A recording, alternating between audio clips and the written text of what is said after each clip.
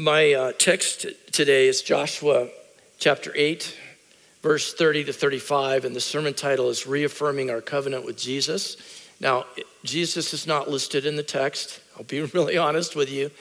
It is an Old Testament passage. It's a covenant after Mosaic law of Mount Sinai, and there's a difference between the Old Covenant under law with human effort being the driver and the covenant of Jesus Christ with the power of grace and the Holy Spirit and the love of God being the drivers. So there's a difference in the operating systems, but we're reading a text about a renewal of the covenant in the Old Testament, and I'm going to call it Renewing Our Covenant with Jesus because the Lord said that's going to be the application of today's message. So just to give you a feel where I'm going. So I'm going to read the text, and I left my normal Bible at home, so I'm in NIV today. And I would like to read Joshua 8, just these 6 verses, starting in verse 30. And I'll give some context and background to these in just a moment. Verse 30 of Joshua chapter 8, Then the Lord built on Mount Ebal an altar to the Lord, the God of Israel, as Moses, the servant of the Lord, had commanded the Israelites. He did that in in Deuteronomy, chapter 27, 1 to 8 is talking about building the altar, and you'll see what's going to unfold, but it's unpacked in Deuteronomy 27. So Joshua built on Mount Ebal an altar to the Lord, the God of Israel, as Moses, the servant of the Lord, had commanded the Israelites. He built it according to what is written in the book of the law of Moses, an altar of uncut stones on which no iron tool has been used. On it they offered to the Lord burnt offerings and sacrificed fellowship offerings. There in the presence of the Israelites, Joshua copied on stones the law of Moses, which he had written. All Israel, aliens and citizens alike, with their elders, officials, and judges, were standing on both sides of the ark of the covenant of the Lord, facing those who carried it, the priests who were the Levites. Half of the people stood in front of Mount Gerizim, and half of them in front of Mount Ebal, as Moses, the servant of the Lord, had formerly commanded when he gave instructions to bless the people of Israel. Afterwards, Joshua read all the words of the law, the blessings and curses, just as it is written in the book of the law. There was not a word of all that Moses had commanded that Joshua did not read to the whole assembly of Israel, including the women and children and the aliens and those who lived among them. All right, so that's Joshua chapter 8. I want to give some background to it. The interesting thing about this text is we've moved immediately from the Battle of Ai to Shechem is where this is. Mount Ebal and Mount Gerizim are right near the town of Shechem. It's not modern day Nablus today. And that is where Abraham built the first altar when he came into the land. You remember God called him out of the land of the Chaldeans in Ur, and he came up and he moved down, and his first altar was at Shechem. Jacob later built an altar there. South of that, there's Shiloh, where the tabernacle rested for 370 years or so.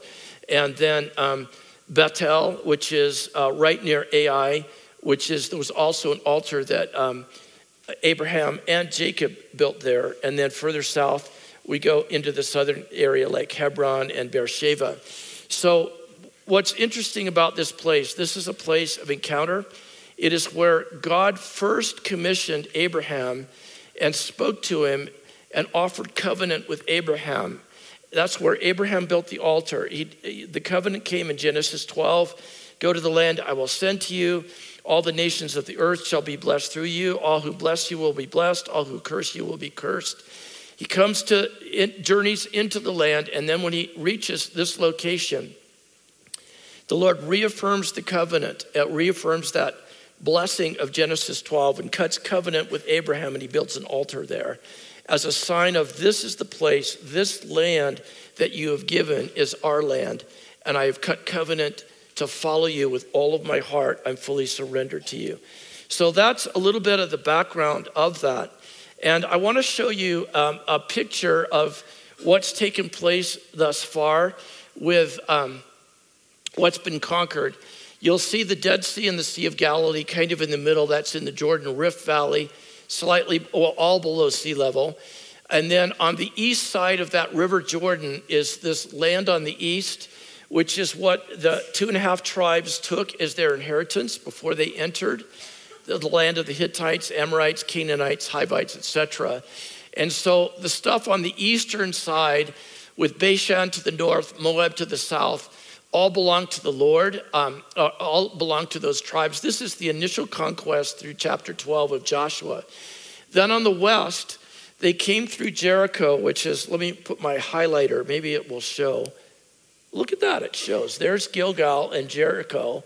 They came in there, and then they went up and took Ai and Bethel. We didn't read that in the text earlier in chapter 8, but both cities were conquered. They described the battle for Ai. Bethel came out.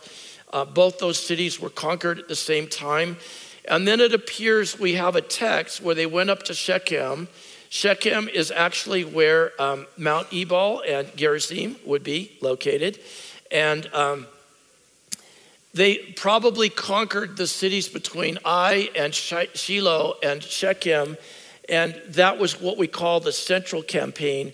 In chapters 9 and 10, they're going to take the southern campaign, Gibeah, and then all of the south. And in chapters 11 and 12, they're going to take the north on the west side of the river. So to give you a picture of what the geography looks like with Mount Gerizim and Mount Ebal, I've stood on the yellow spot, which is the ruins. I'll show you some photos of that. There's Jacob's Well is there.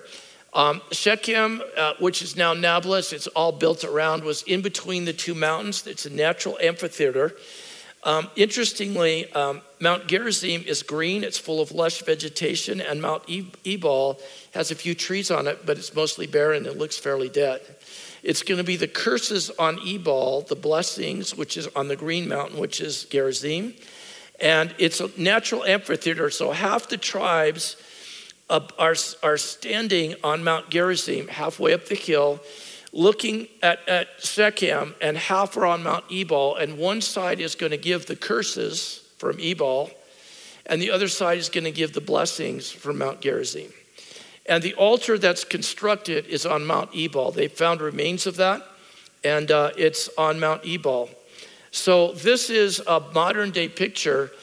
On the left is Mount Gerizim. On the right is Mount Ebal. That's what it looks like. Jacob's Well is in the middle of that picture. If you go through that valley, that would be the old ancient Shechem.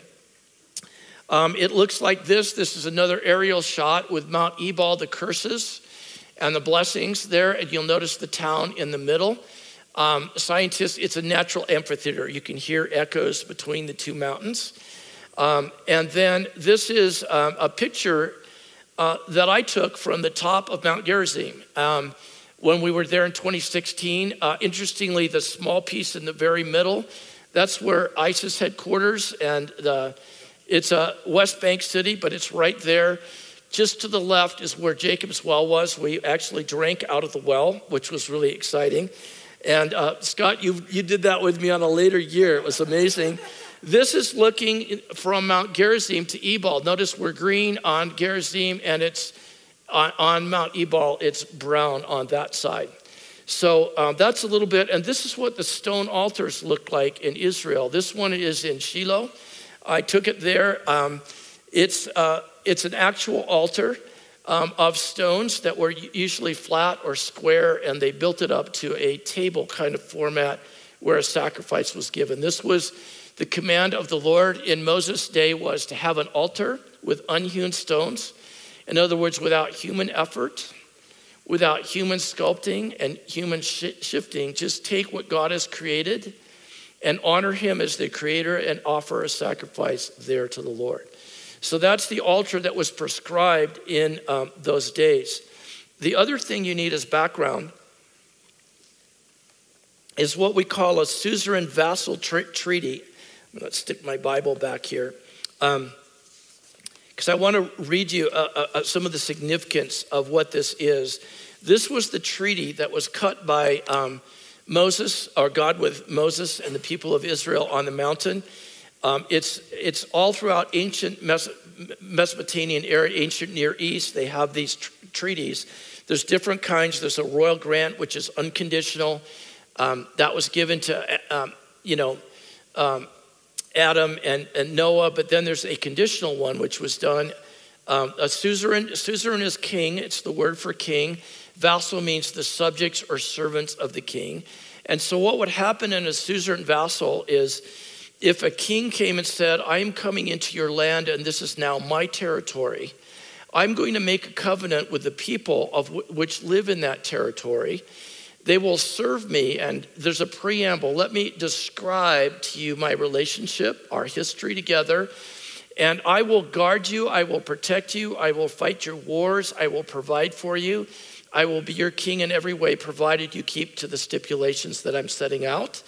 And then there was a celebration after that to ratify it. So here's the 5 elements of a suzerain vassal treaty. In the preamble, it was always the attributes of the great king were listed. So, for example, in Exodus 20, where we have the covenant spelled out, it says, I am the God who delivered you from Egypt. I am the Lord your God. It describes who he is. It then gives a historical prologue of the summary of their relationship. I bore you out of Egypt on eagle's wings. I carried you and I provided for you in the wilderness. I delivered you from bondage, and your clothes didn't wear out all these 40 years. I've been your faithful God. I am with you. I've covenanted to be with you as you will be a holy people, a chosen nation under me, and we're going into a land that I'm giving to you. You won't even have to fight the battle. You just need to go in faith, and the land is all yours, and you will be my kingdom of priests to occupy and rule according to the Edenic covenant, legislate my kingdom in that land. And so that's the historical prologue, and then the stipulations were things like, it always described the exclusive relationship between the sovereign king and the subjects. So notice the 10 commandments. Thou shalt have no other gods before me. Thou shalt make no graven image or idols. Thou shalt honor the Sabbath. The first 4 all deal with the fact that God is king and we're not, and we serve him. The next set of, and it demanded absolute love or loyalty. And love there was not the love the way we think of it. Love in the Old Testament, Hesed love was covenant faithfulness to honor the king and to do what he said. That's covenant love in the Old Testament. And so slander is prohibited against the king. No, thou shalt not take the Lord's name in vain. And then what happens is they also had stipulations about how they lived with their neighbor, how they honored their neighbor and what that looked like. And that's what Jesus said. All of the law and the prophets is summed up in this: love the Lord your God with all your heart, soul, mind, and strength, and your neighbor as yourself. And so we've got honor your father and mother. You can't lie. You can't steal. All the different things that are in the second 6 of the 10 commandments. And those were the stipulations. And then they had blessings and curses related to that, meaning if you obey the commandments, you will be blessed. Blessed will be your sheep, blessed will be your household, blessed will be your children. Everything you touch will be blessed as you obey me. But if you don't obey me, you will be cursed. You'll be cursed in the land, you'll be cursed this way, that way. And when you read them, I'd encourage you not to get discouraged, because by the way, all of the curses have been taken by Jesus on the cross. And we're actually told in Ephesians chapter 1, we have all the blessings in heavenly realms are ours in Christ. Chapter 1, 2, and 3 outline those: the amazing love of the Lord, the forgiveness of sin, the adoption as sons, the sealing with the Holy Spirit, Jew and Gentile, the whole thing is outlined for us. And then it does say in Ephesians, therefore walk worthy of that to which you are called, seated with Christ in heavenly places. So the stipulations are actually true in the New Testament as well. We actually need to obey, but the power in doing that is grace and the Holy Spirit, motivated by love.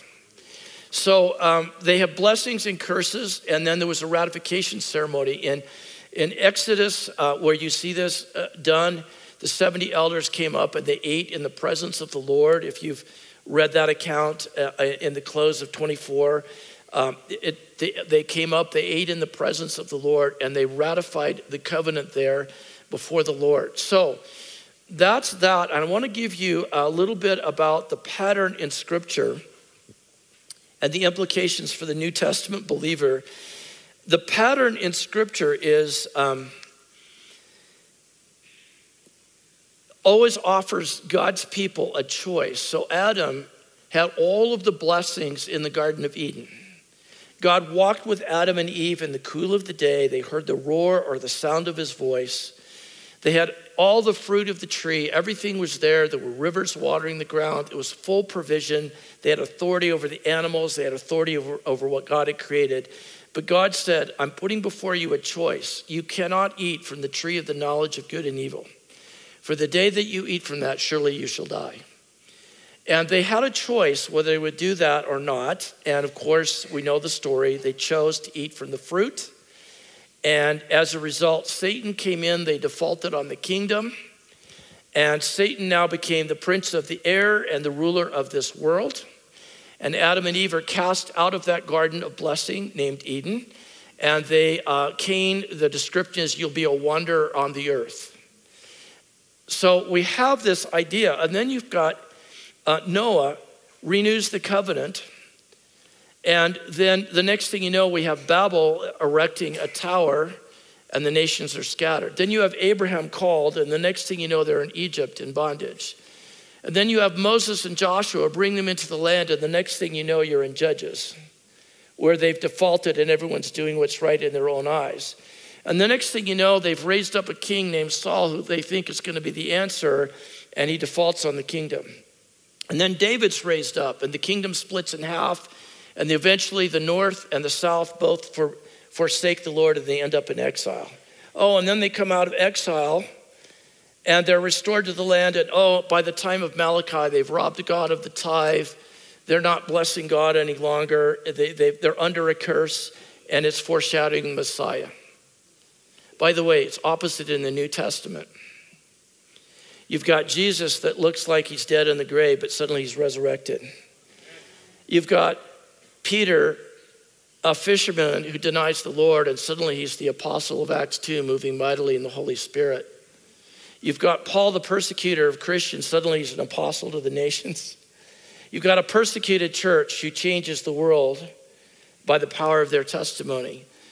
You've got a bride taken out of the world, and suddenly she's a pure, spotless bride. And we go from glory to glory. It's upward where it's downward in the Old Testament. The Old Testament always ends in failure. The New Testament always ends in from glory to glory, victory to victory, because they're different covenants with better promises.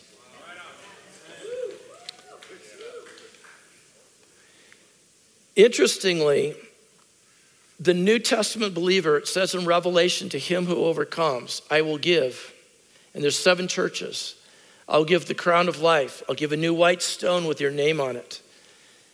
We're going to rule and reign with Christ. To him who overcomes, we gain reward. The overcoming is choices. Will we follow the Lord or will we not? Our mode of doing that is by the power of grace and the Holy Spirit, motivated by love, not human effort of law. Do you see the difference? It's such an important difference there. We're not under the Mosaic covenant. So I've drawn this picture for you. I knew somebody's going to say, Pastor, give me the notes. Noah goes downwards to Adam goes downwards to where everyone's judged because all of the earth is evil in a flood. Noah descends, Noah's rescued, but then it descends to Babel. Abraham to Egypt, Sinai, they died in the wilderness. Joshua to Judges, Samuel to Saul, David to captivity, and the Old Testament ends in failure. In the New Testament, here's your picture. It's from glory to glory. Jesus' death becomes his life, is reigning in victory where we're seated with Christ in heavenly places. Peter's denial becomes Peter's Holy Spirit fire. Saul's persecuting an apostle to the nations, persecuted church to victorious church, a bride rescued to a bride spotless from glory to glory. So it's really important. that when you hear this covenant, because we're going to read the text again, I'm going to unpack what was at stake at the altar and the gathering and their reading of curses and reading of blessings. Just remember, that's Old Testament that ends in failure. You can't do it in human strength. But in Christ, the curse is removed and all the blessings are available. However, you still have a choice. Will you follow the Lord? Do you carry the fear of the Lord? Does obedience matter to you? And do you actually want the reward and the blessings that are in Christ? Does that make sense? There's a difference. One's empowered by the Spirit through grace in love. The other requires human effort and obedience. And they foreshadowed in Deuteronomy 31:16, as well as in Joshua's account in 24, you cannot obey this law, you will fail. That's the epitaph on human effort. Amen. Crash and burn, will not work. We are saved by grace, apart from works. We're created in Christ Jesus for good works that he prepared in advance, and we are seated with Christ in heavenly places. We must choose him. And then we choose to walk not according to the flesh. Galatians 5 lists all that stuff, right? The works of the flesh are sexual immorality. It just lists lying, deception, gossip. It lists all the stuff. But the fruits of the Spirit are love, joy, peace, patience, kindness. We have a choice. Live by the flesh, live by the Spirit. Which will you choose? Grace empowers through faith, but we must make a choice. All right, I've made my case. So let me unpack a few things in the text. Maybe we should read it again. It's been a number of minutes since I actually read it, like 20. Joshua built on Mount Ebal an altar. Notice the word altar. According to what God had commanded. He offered two offerings, a burnt offering and a peace offering. We're going to need to find out what those are. The ark of the presence of the Lord is standing between those speaking curses and those speaking blessings. Remember, that's part of a suzerain vassal treaty covenant. And he's going to read all of the books of the law. These are the stipulations. And then they're going to read the blessings and curses if they obey or don't obey those things. So this is old covenant. This is a renewal of their covenant as they've come into the land. And I would just say, by way of application for that, is before we conquer anything, we need to make sure we're in covenant with the Lord. Amen. It's Jesus' blood that's defeated the enemy. It's beholding the sacrifice of the Lamb. It's keeping our eyes focused on the author and champion of our faith. It's enduring trials and persecutions because they perfect us in our faith. We access what Christ paid for in a new covenant reality. And that's why we have the Lord's Supper periodically to say, Lord, we remember our covenant. You're the bread from heaven. You're the water that's in the rock. It's the blood of the covenant. We say yes to you. Our lives are a living and holy sacrifice, an acceptable offering pleasing to the Lord. By the way, that language of Romans 12:1 is the olah, which is Holocaust, which is an entirely consumed offering of 100% devotion to the Lord. Then our mind is renewed and we get to test and prove what is the good and perfect will of the Lord. So I'm just going to pray this for just a moment to just say, boy, we want to make that choice. Lord, we thank you that we're offered a new covenant reality. As we unpack this old covenant, we thank you we're no longer bound by law and human effort, but we're under the power of grace and love by the Holy Spirit. So Lord, we ask as we unpack this now that you keep that in mind and that there be this breakthrough that you promised us of the Holy Spirit, of grace, of shattering of the old, of chains, that actually we can access the blessings in Christ and those things that have held us back are broken off. Lord, we are so grateful for what you paid for on the cross, and we thank you for this in the strong and powerful name of Jesus. Amen. Okay, so let's unpack some things. I see a history in Joshua. This would be sort of like part 2 of the message, of Moses on the plains of Moab, as Deuteronomy closes. Actually, all of Deuteronomy is structured in a suzerain vassal covenant. It's second law. The word Deuteronomy means second law. So the law starts in Deuteronomy chapter 4. The history's given. You've got the Shema, Hear, O Israel. The Lord thy God is one God. And you've got all of this stuff. It literally renews the covenant. He rehearses it in the plains of Moab and then appoints Joshua to say, go in. And when you get in there, here's what you're going to do. You're going to set up an altar at Mount Gerizim and, altar at Mount Ebal and at Gerizim, where Abraham first came into the land and set up an altar and said, this land belongs to the Lord.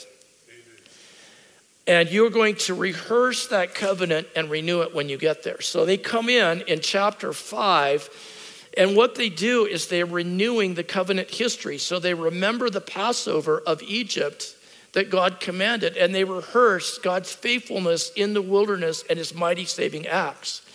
And they remember and renew the covenant of circumcision, saying, we are your people.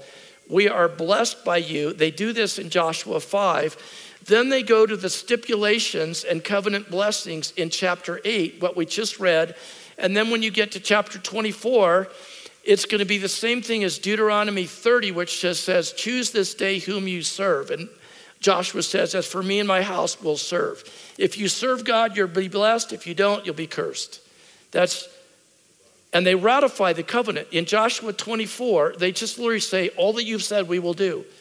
And they've been brought back to Shechem a second time to actually ratify the covenant. So actually, Joshua is a covenantal. God is fulfilling the covenant to bring them into the promised land and be blessed. Amen. It's actually structured that way. At the beginning, the foreshadow of the rehearsing of the history of the people.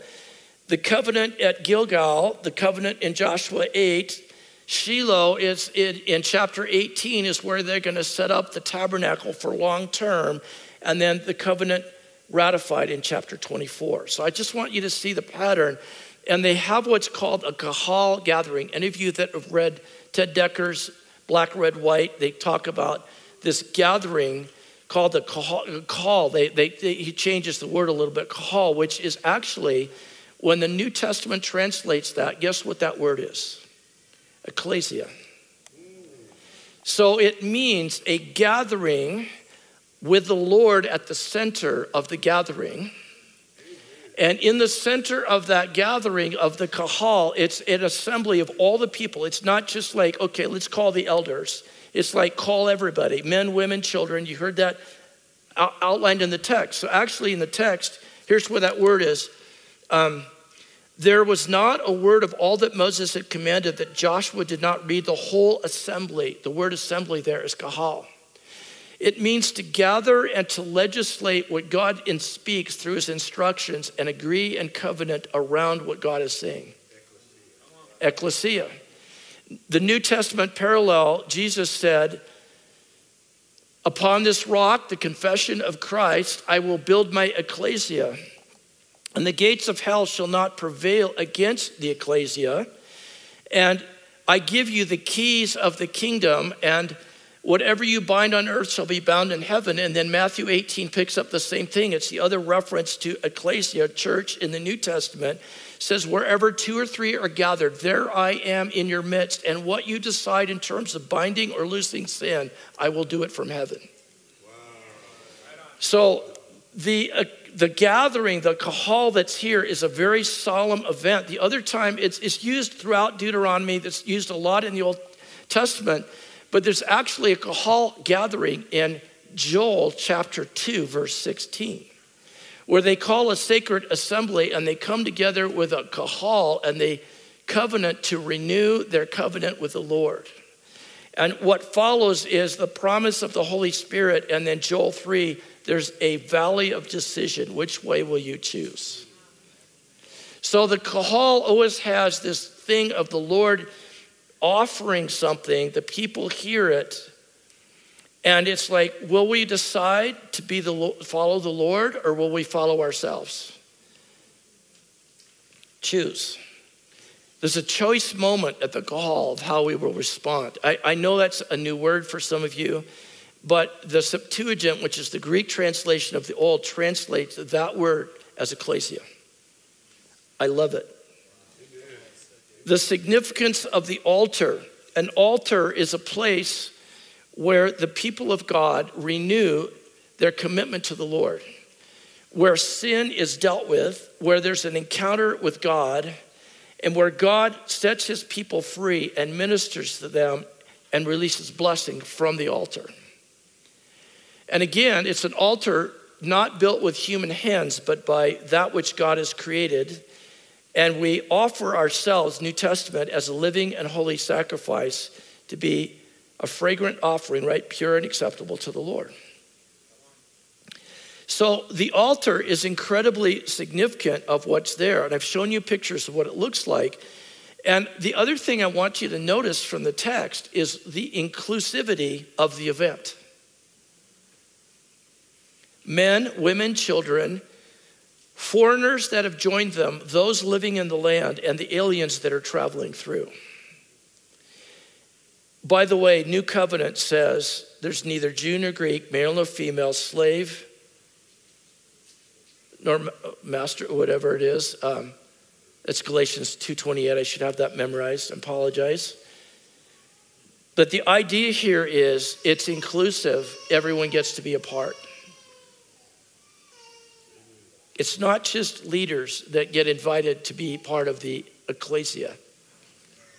There's an inclusivity.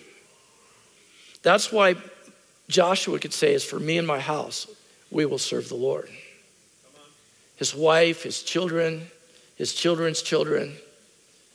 We're covenanting, we're in. Boy, I love the fact that it's not exclusive. But we need that in a day of division in our country.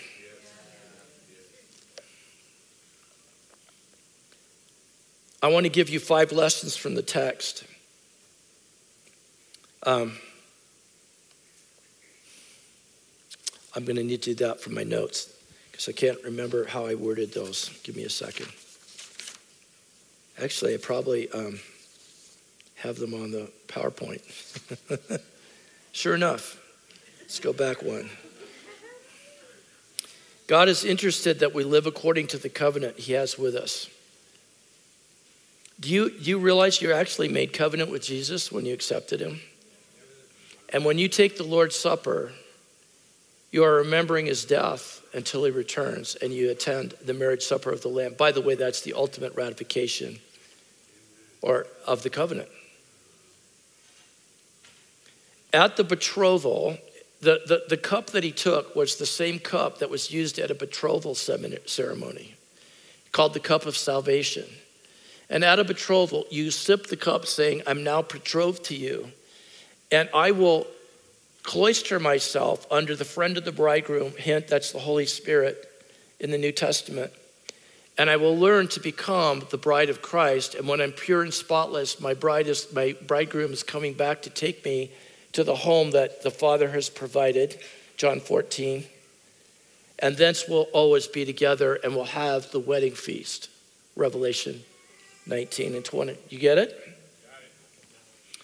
So, but the key is we have to actually say yes to the covenant. We can't be the 10 virgins or the 5 virgins that have no oil and get excluded. We have to be the 5 virgins that have stoke the oil of our lives with the Spirit, and we're walking by the Spirit so that we can attain. We're not like those, like the thief in the night, that are unprepared because Christ comes sooner than we expect and our life is not living accordingly.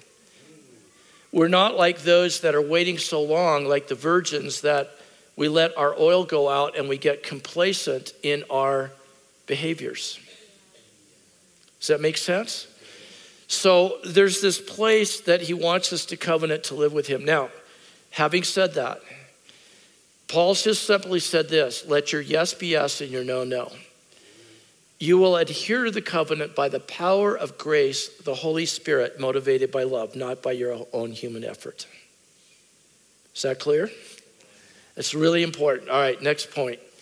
We need the covering sacrifice, and I'm putting in parentheses, Jesus' work on the cross, exactly at the point where our sin and failures are revealed and God's curse is pronounced. I didn't read the curses, probably should. Do you know the curses were read from Mount Ebal at the altar?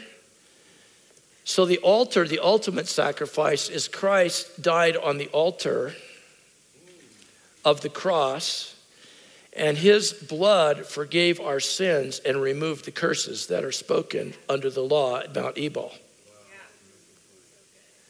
So let me just read you some of the curses. I can't believe I didn't read those, although we just don't want to dwell on those. They're kind of bummer.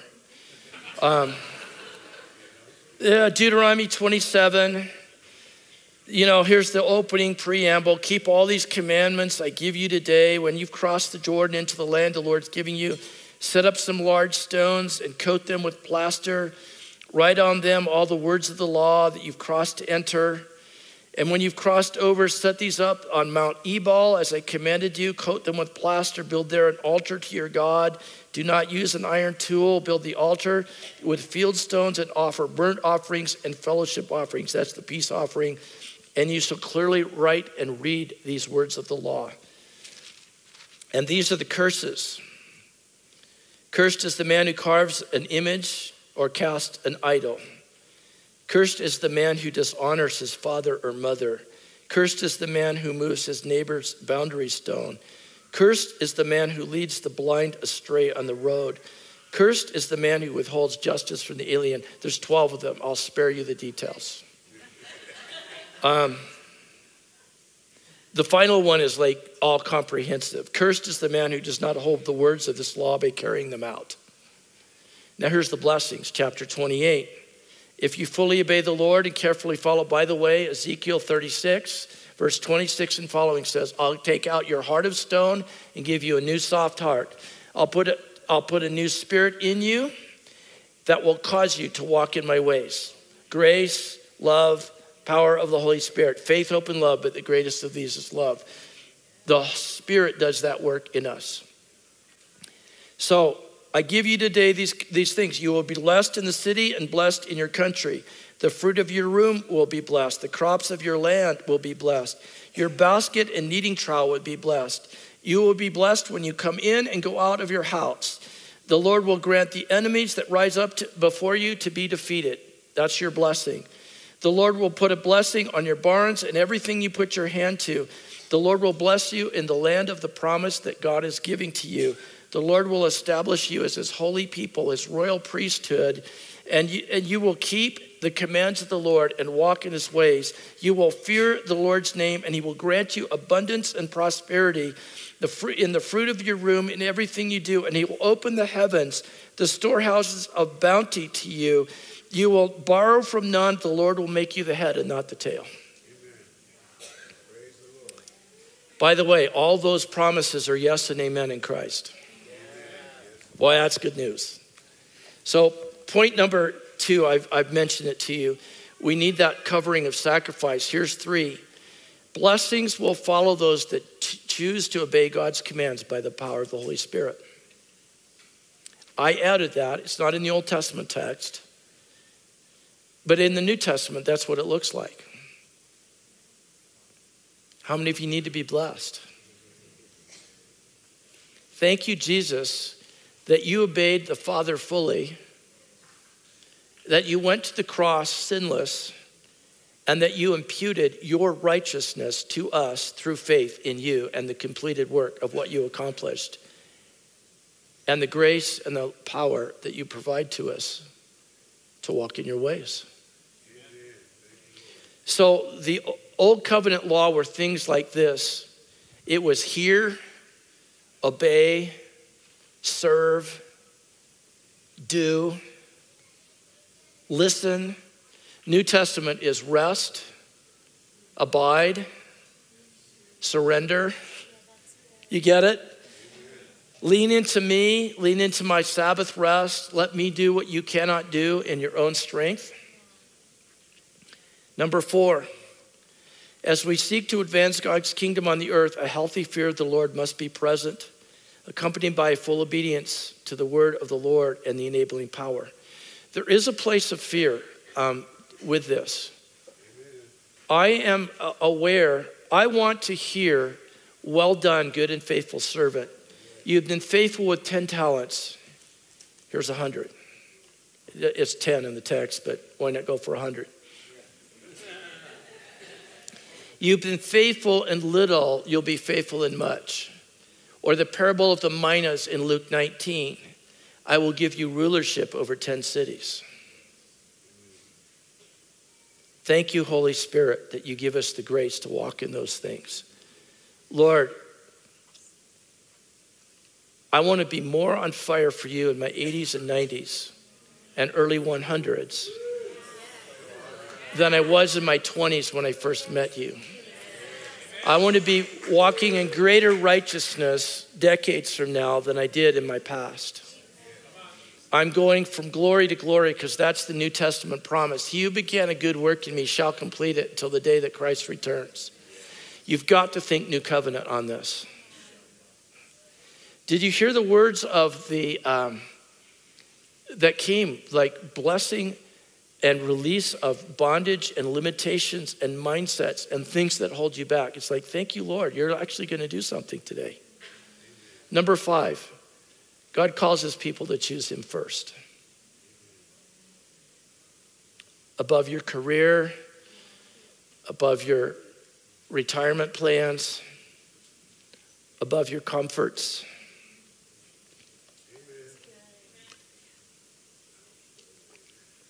Where you go, I'll go.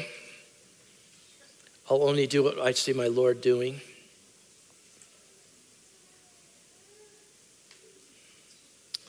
So, here's how I felt we were to minister this. You all good? You breathing? I don't know where I'm at time-wise, but thank you for letting me. By the way, this issue of choosing is so important. How many know there's a valley of decision before you right now? Have you sensed that in the spirit realm? Have you sensed how the Lord's saying, hey, here's the future of what your life could look like. Here's where your life is headed if you don't make a shift right now. And it's like, choose life. Okay, Lord, I surrender. Thank you for your sacrifice on the cross. Thank you for the power of the Holy Spirit. I yield. I'm tired of doing this on my own. And thank you that you've removed the curses. By the way, it says in 1 John 1:9, if you're faithful to confess your sins, the Lord will forgive your sins and remove and cleanse you from all unrighteousness. I take that as the unrighteous effects of those sins. Thank you, Jesus. That's amazing.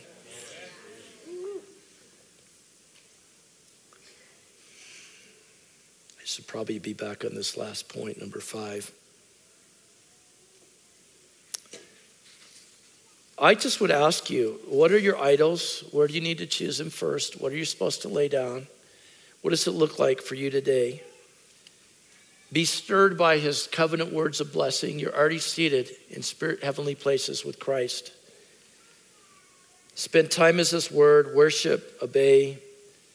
So here's what I do with this. If you don't know Christ, you're watching us online, you're listening, you've never met Jesus, this is a great day to do that. If you're a backslidden believer that has been living in your own strength and you realize I have fallen short of all that God has for my life, this is a great time to repent.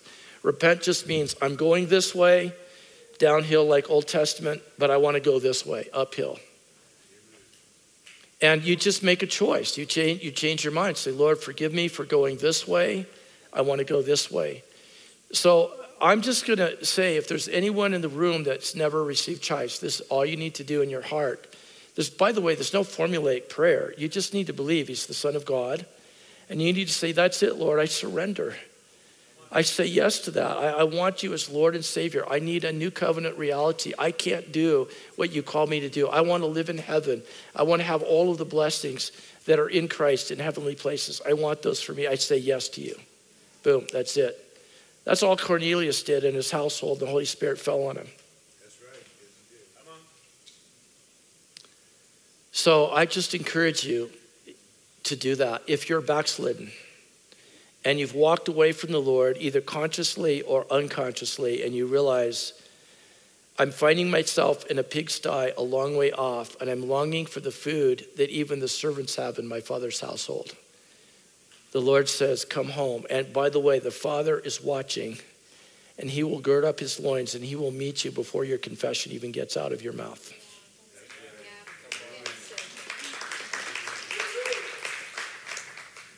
Just do that in your heart right now. And if there's anyone in this room that has said either yes to Christ for the first time, or for this, you've said, you know what, I'm far from the Lord in my heart or my actions, and I'm making a choice to come back, you can pop your hand up so I can just see it.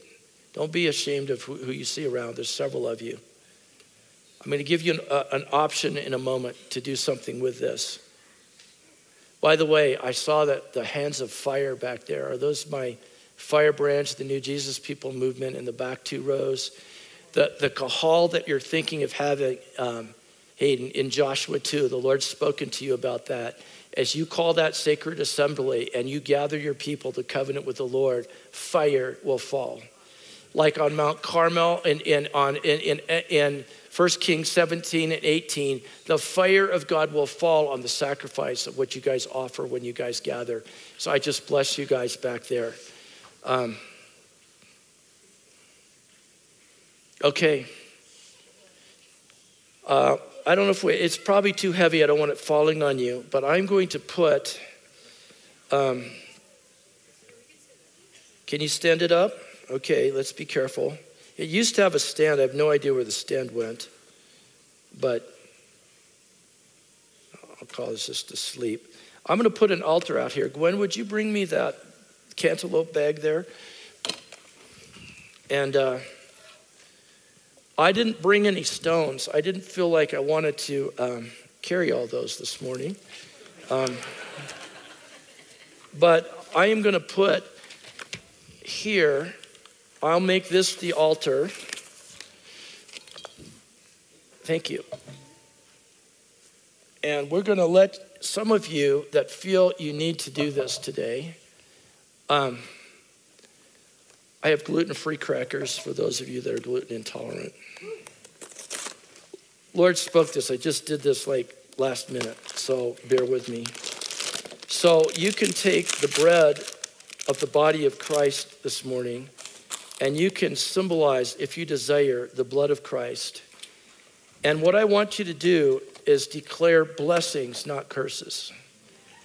In the Old Testament, they had to read the curses first.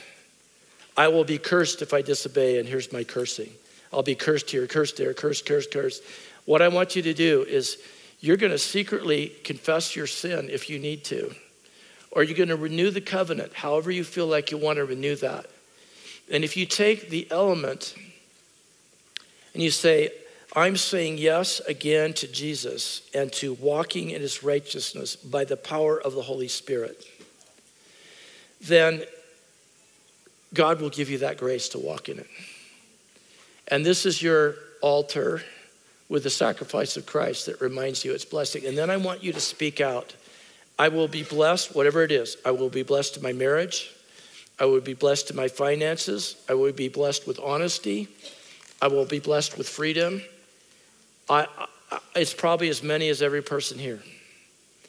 So I'm actually going to open up the altar for a variety of things. It's kind of weird. It's going to take a little long today, but I feel it looks like John is maybe getting some more communion things. That makes sense. I didn't have little cups, so why don't you stand? Let me pray for us, and we'll see how we do this. Do I have a keyboardist that wants to play on the keyboard right now? I feel like we need keyboard of some kind. He's on his way. All right. Actually, if any of the worship team wants to come, you're welcome to. Thanks, Jeff. You guys okay? These have been really heavy messages the last few weeks, but it's good. We're dealing with raw truth right now. No more meat in the church. No more milk in the church. We're eating some solid meat right now. So, Father, I thank you for your church. And I thank you that, Lord, there's an opportunity this morning. So many prophetic words came. Let me just read those again. The words that said, There's a glory cloud over everybody today for healing and breakthrough.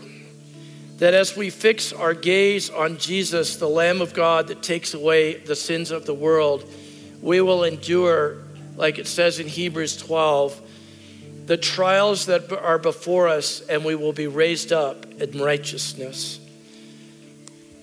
We will become a people and a city that's built by God.